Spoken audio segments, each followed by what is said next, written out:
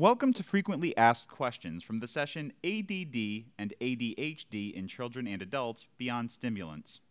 We are joined by Dr. Press. Before we begin with these questions, Doctor, would you be able to reiterate a few key pointers from today's session to our audience? Sure. I think ADHD can be a challenge as it's frequently diagnosed, and there's a number of people who believe they have the condition who may not.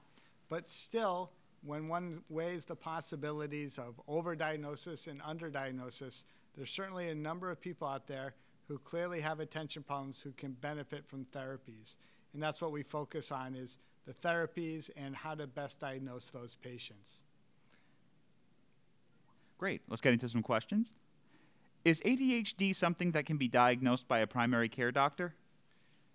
I think that in the cases where it's really quite clear that there's a primary attention problem, that it's been present since childhood, and that there's no other disorder that can explain it, I do think a primary care doctor can definitely diagnose it.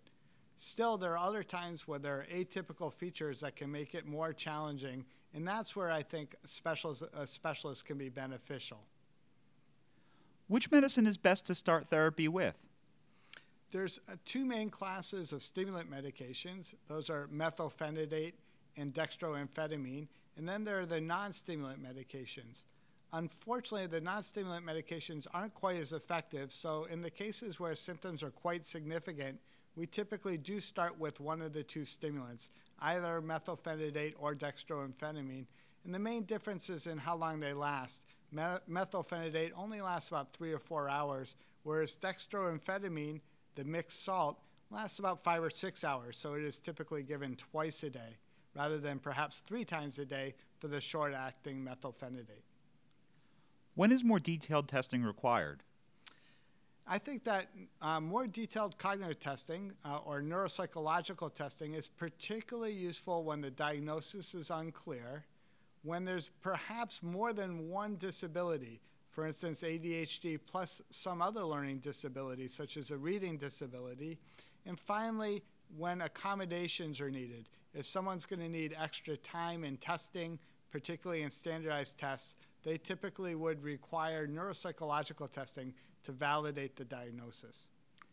And lastly, do you recommend behavioral therapy or medication therapy as a first-line treatment?